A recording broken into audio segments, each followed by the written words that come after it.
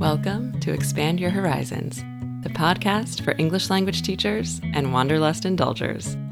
I'm your host, Shannon Felt, teacher trainer, resource provider, and course creator for teachers around the world. In each episode, I'll share concrete strategies to help you sharpen your skills and become the very best teacher you can be. We're talking all things ELT, the most effective classroom practices, communicative methodology, and valuable tips for planning and teaching so you can help your students see real improvement in their language abilities. We'll also hear from language teachers and ELT professionals all over the globe who are making inspiring moves in our industry. So thanks for joining me. Here's to making this big world a little smaller by connecting ESL teachers everywhere. Hello, and welcome back to the podcast. It has been a while. It's great to be back. I do feel a little bit rusty, so bear with me, but very happy to be back and recording new episodes again. I looked back and I realized that it's been just about a year, really, since the last podcast episode came out. So thank you for your patience, for bearing with me, and allowing me that time to take a break from the podcast for the past year and really put a lot of time and energy into getting the online English teacher program up and running, which is super exciting.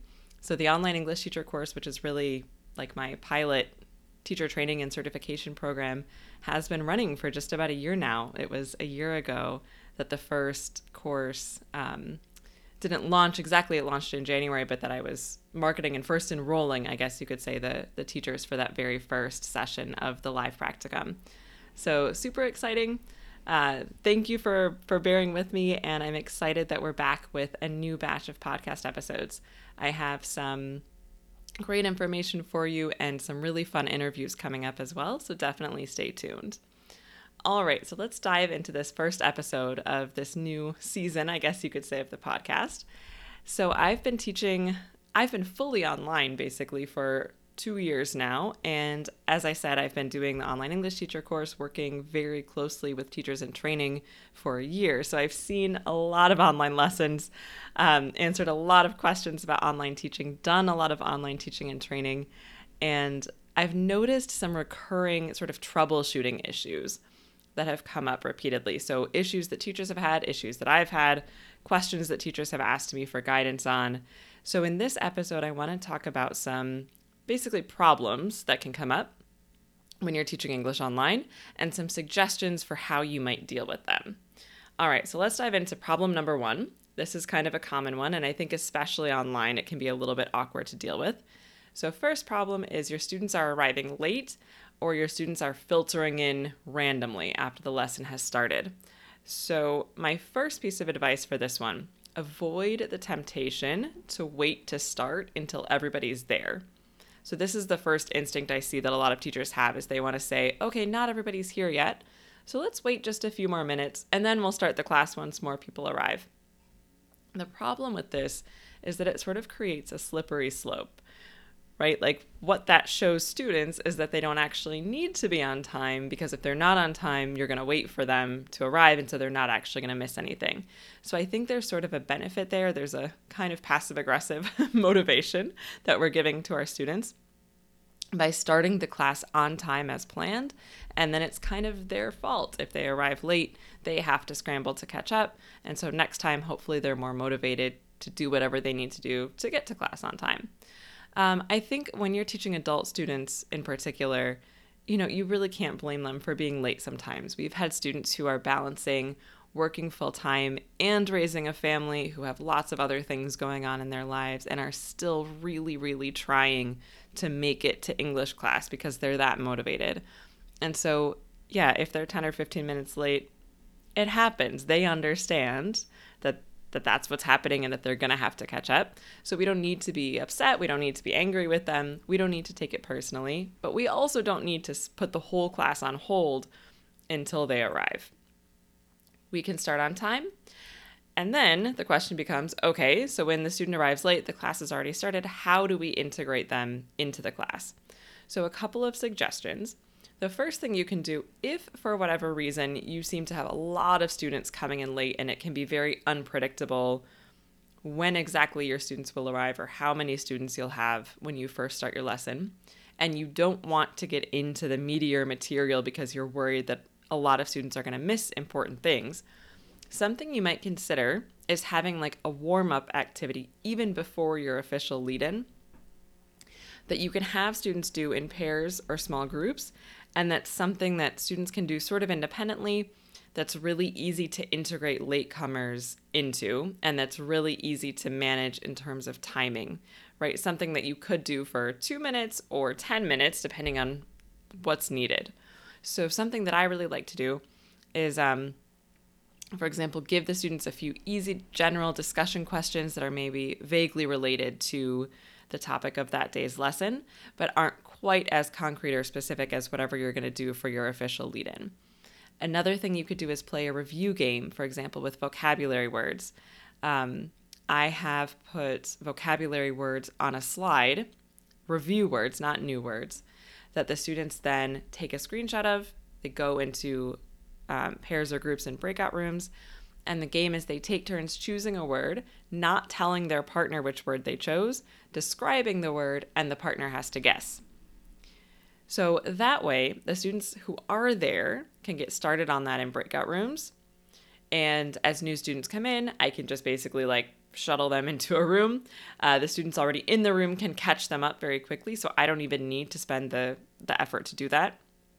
It's very student-centered, and that game can last really as short or as long as I need it to, and then I can just wrap it up as soon as I'm ready to start the actual lesson. A tip here, an extra tip, is to create a few extra breakout rooms. Because the thing is, let's say you only have 4 students there at the beginning of class, so you create 2 breakout rooms with 2 students in each room. But you actually have a lot more students filtering in latecomers, right? Coming in once the game has started, and pretty soon you're just putting them into those same 2 rooms, and you've got like 5 students in each room, which is a bigger group than you wanted. What you can do is, even with only 4 students, you can create 4 or 5 breakout rooms if you know you have a lot of students coming. Still put those 4 students just in the first 2 rooms, but then you've got extra empty rooms so that when a couple of new students come, you can add them to an empty room and keep smaller groups, if that makes sense. Or add them to an existing room and then at some point break a few students off into a new room if the groups start getting too big. So that's a weird little strategy that I like to use, but it keeps my breakout rooms managed in terms of having the number of students in there that's more ideal. As I mentioned, another great tip is that you don't need to feel like you have to stop and explain everything to late students. So if you are doing something as a whole class, like maybe you're giving instructions, maybe you're in the middle of a reading exercise when a student comes in late, don't feel the need to interrupt your entire lesson and catch the latecomer up on everything that they've missed. That's kind of their problem at that point, like not to seem cold, but I think you can expect the student to understand, like they know the deal. They know that they're coming into a group class late.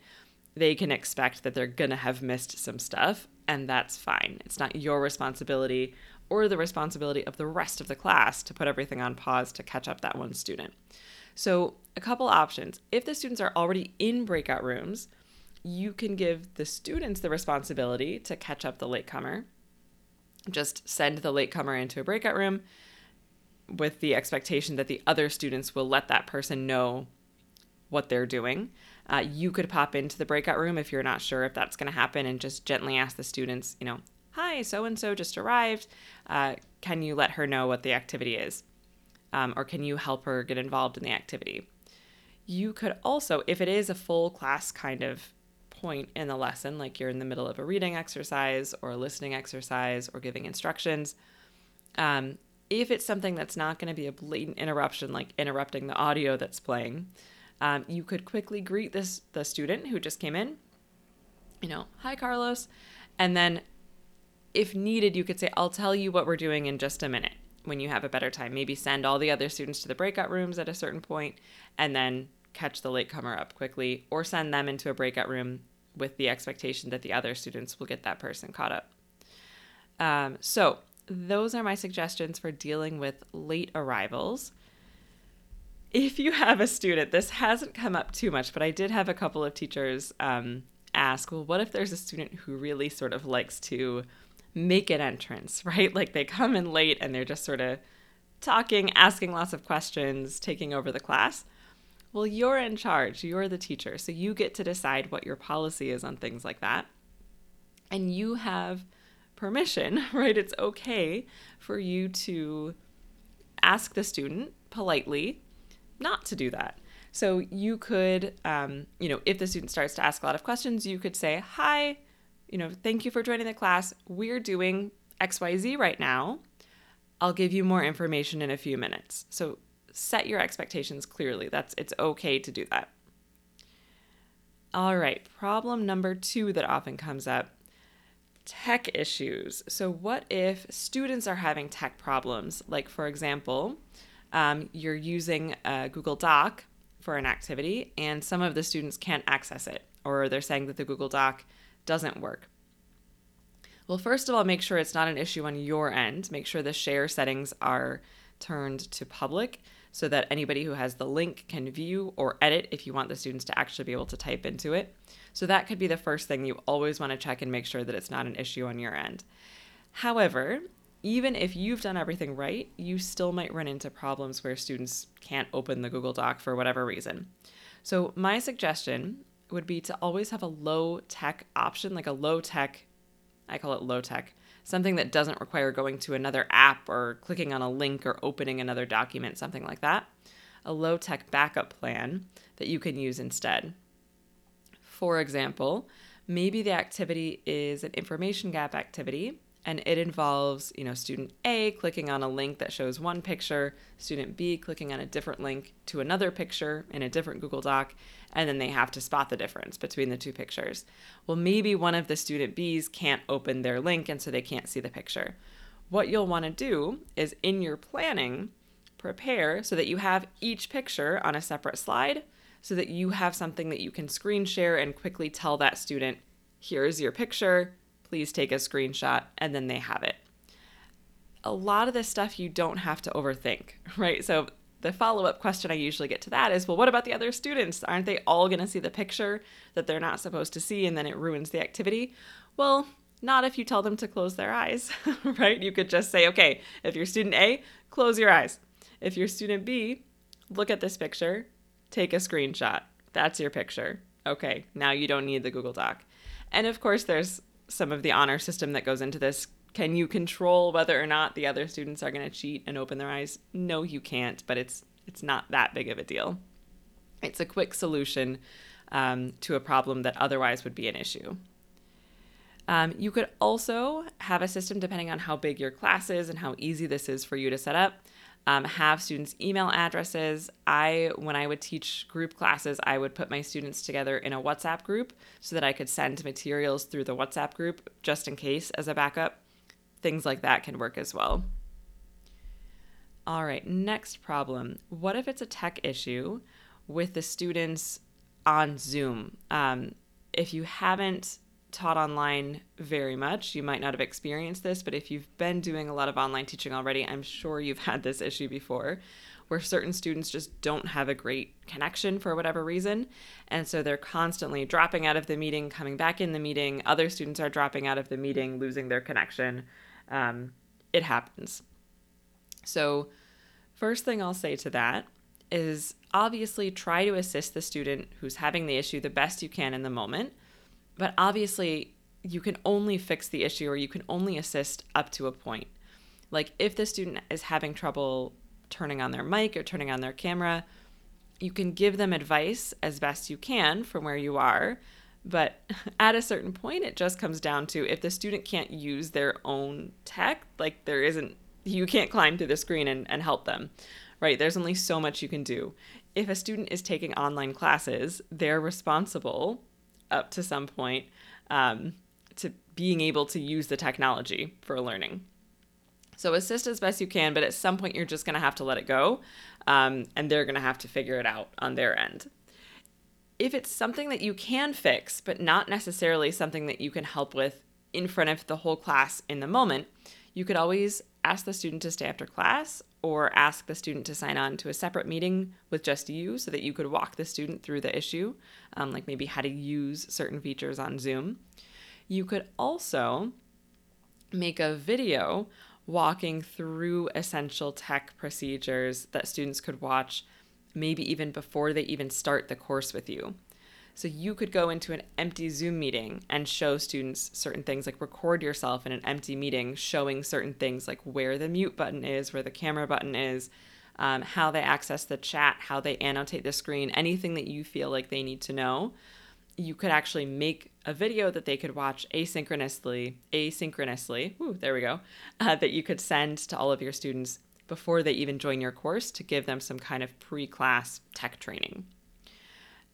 Finally, if this is an issue that's coming up that's messing up your breakout rooms numbers, so maybe you have, a lot of breakout rooms activities, you're putting students in pairs, but if many of the students are having connection issues and starting to drop out of the meeting, you're probably finding that you get a lot of students who are suddenly left alone in the breakout rooms, right?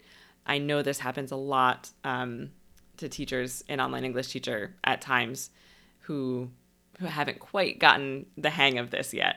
So what I tell them and what I'll tell you now, a really easy trick is in that case to put students in groups of 3. It shouldn't take you too long to figure out which students are the ones who are having the connection issues and who are sort of unreliable in terms of maybe randomly having to drop out of the meeting. Or like we have students on the teaching practicum, the English students who are working while they're taking classes. And so sometimes they have to take phone calls, or sometimes they drop out of the meeting or they're on mute and kind of disappear for a minute. So it's pretty easy to figure out who those students are once it starts happening. So make sure those students are just always in a group of 3 so that if they do drop out, there's still a pair together in the breakout room. And that's a super easy fix for that issue. All right, another problem that sometimes comes up that I get a lot of questions about is what if the students aren't really engaging in the online lesson? So for example, what if a lot of students have their cameras turned off, or they're not really talking in the breakout rooms, or they just don't seem that motivated to sort of be active and engaged in the class? Thankfully, this doesn't happen much in Online English Teacher, but I've heard of it happening for other teachers who have less motivated students. So my advice here is to be direct and be curious about what's going on. Sometimes things like the students not turning on their cameras, sometimes things like that are happening simply because you haven't stated your expectation clearly enough. So be direct. Ask them to turn on their cameras. You can call them out by name. So-and-so, can you please turn on your camera so we can see you and say hello? You can be nice about it. You don't have to be, super authoritarian or aggressive about it. You can be polite, but you can also be direct in what you expect from the students. This is your class. This is your classroom. You get to make the rules. If the students are still reluctant to turn on their cameras, try to understand the reason. So there could be a valid reason. Maybe their camera is broken. Maybe they don't have a camera. Maybe they're in a situation where they're at work or they have a family and it's uncomfortable to have a lot of people in the background, and so it's not something that they can really do. Maybe there are cultural issues like, for example, I taught some classes in Saudi Arabia, and in a mixed gender class, some of the students weren't really comfortable being on camera.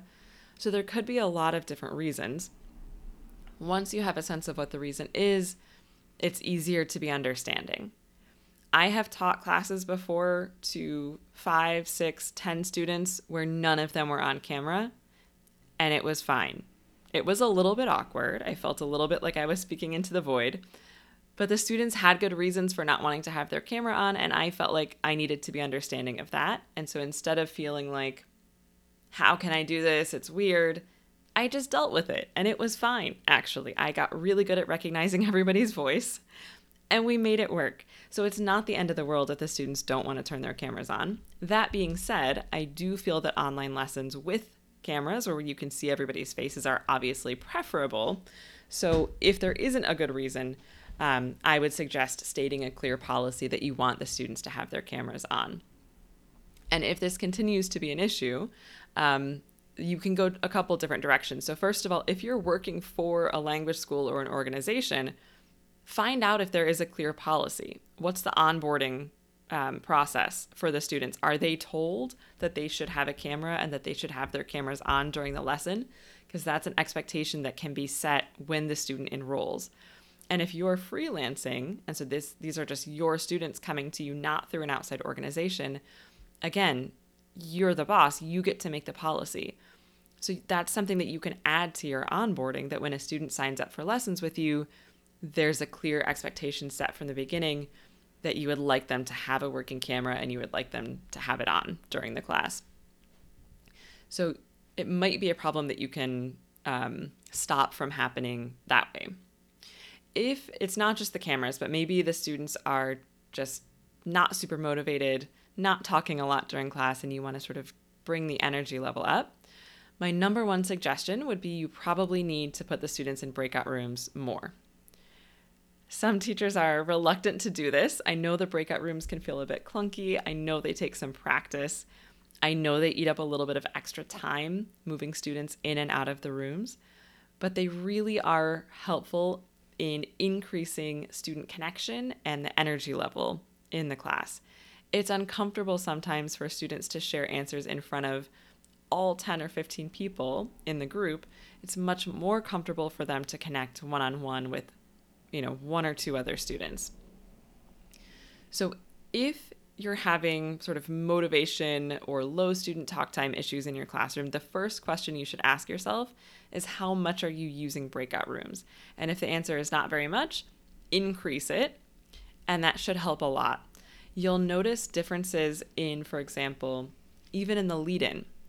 I've seen lessons where the teacher asks the whole class a question, even like an interesting personal question, like, where's the last place you've traveled? Tell us about your last vacation. And nobody says anything. Why? Everybody has, in that group at least, we know that everybody's taken a vacation at some point. It's an interesting question. It's fun to talk about. The reason is usually because students are just a little bit hesitant. It's the very beginning of class. They haven't really had a chance to warm up their English skills yet.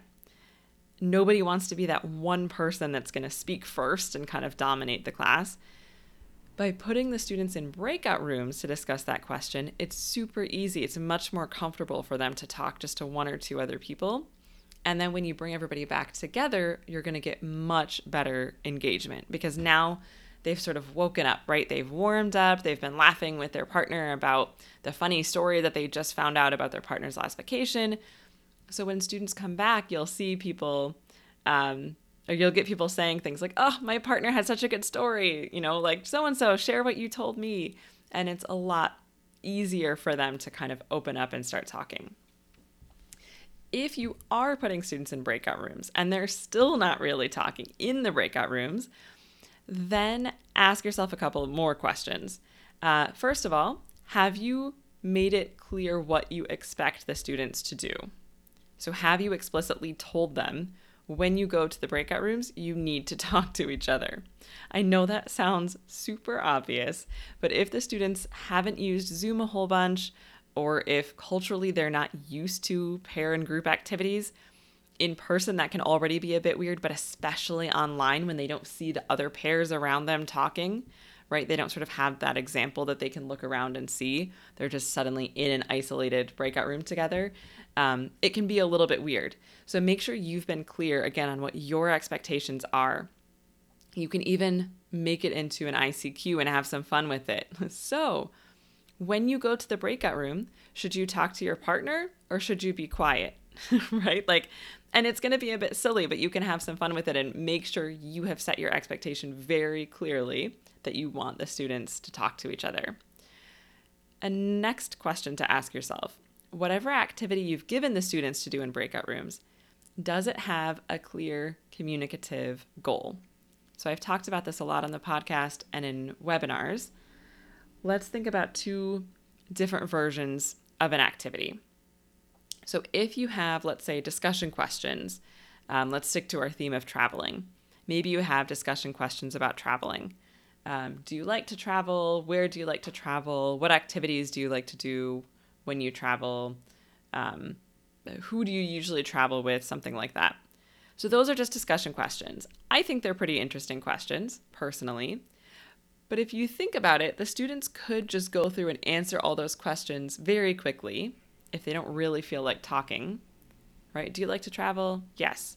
Where do you like to travel? The beach, warm places. What do you like to do when you travel? Go to the beach, shop. Who do you like to travel with? My friends. Done, right?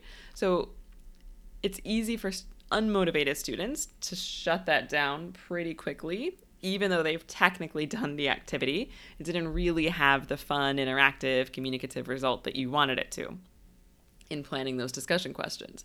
So what you can do instead is just tweak that a little bit, give the students even the same discussion questions, but tell them, ask and answer these questions with your partner, and you need to find 3 things that you have in common.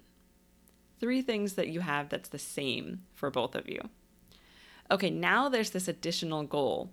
It's not just as soon as you've answered the questions, you're done, but it's, okay, we can't stop talking to each other until we find our 3 things.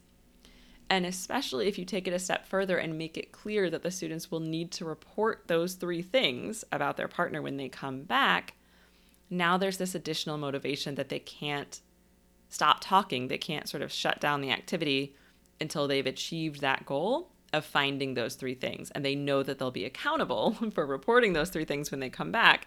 So that's sort of the final piece of motivation to keep talking. So just adding some sort of communicative goal, some sort of outside goal that the students have to achieve with the activity helps push them to keep talking. So make sure this is something manageable, right? It shouldn't be 20 things in common. You don't have that much time. Make it something concrete, but make it something manageable for the time that the students have.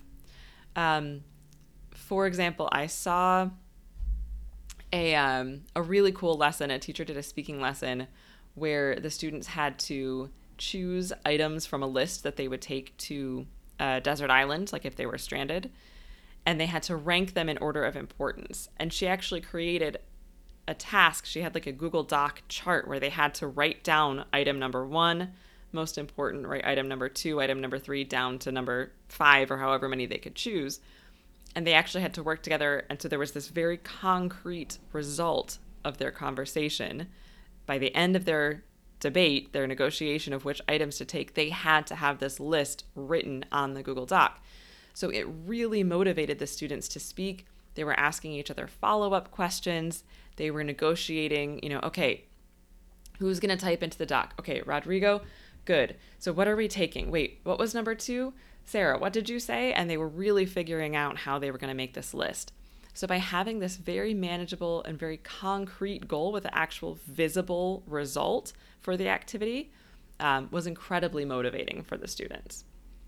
Finally, if you're still having issues getting the students to communicate with you or with each other in class, take a quick look at what you're doing communication-wise. Sometimes it's just a clarity issue. It's tempting to think that everything is a reluctance issue because I'm guilty of this too. I think when we're in front of a class, whether it's in person or especially virtually when that screen is kind of a barrier sometimes to human connection, it's really easy to get a bit anxious and to sort of panic a little bit. We think, oh my gosh, I've just asked the students a question. I've asked them a CCQ, like a concept checking question, and nobody answered. They're all just sitting there silently. I guess that means they don't want to answer, or they hate me, or they don't understand anything, right? We can get really in our heads about it very quickly. But sometimes, honestly, it's just that the students didn't understand what you want them to do. So take a step back, make sure that you've asked the question, first of all, as clearly and directly as possible. Or if the students aren't doing the activity the way you want them to, or they're not jumping into the activity and engaging in the breakout rooms, take a step back and check, did you really give the instructions as clearly and directly as you could have? Maybe they just need some adjustments.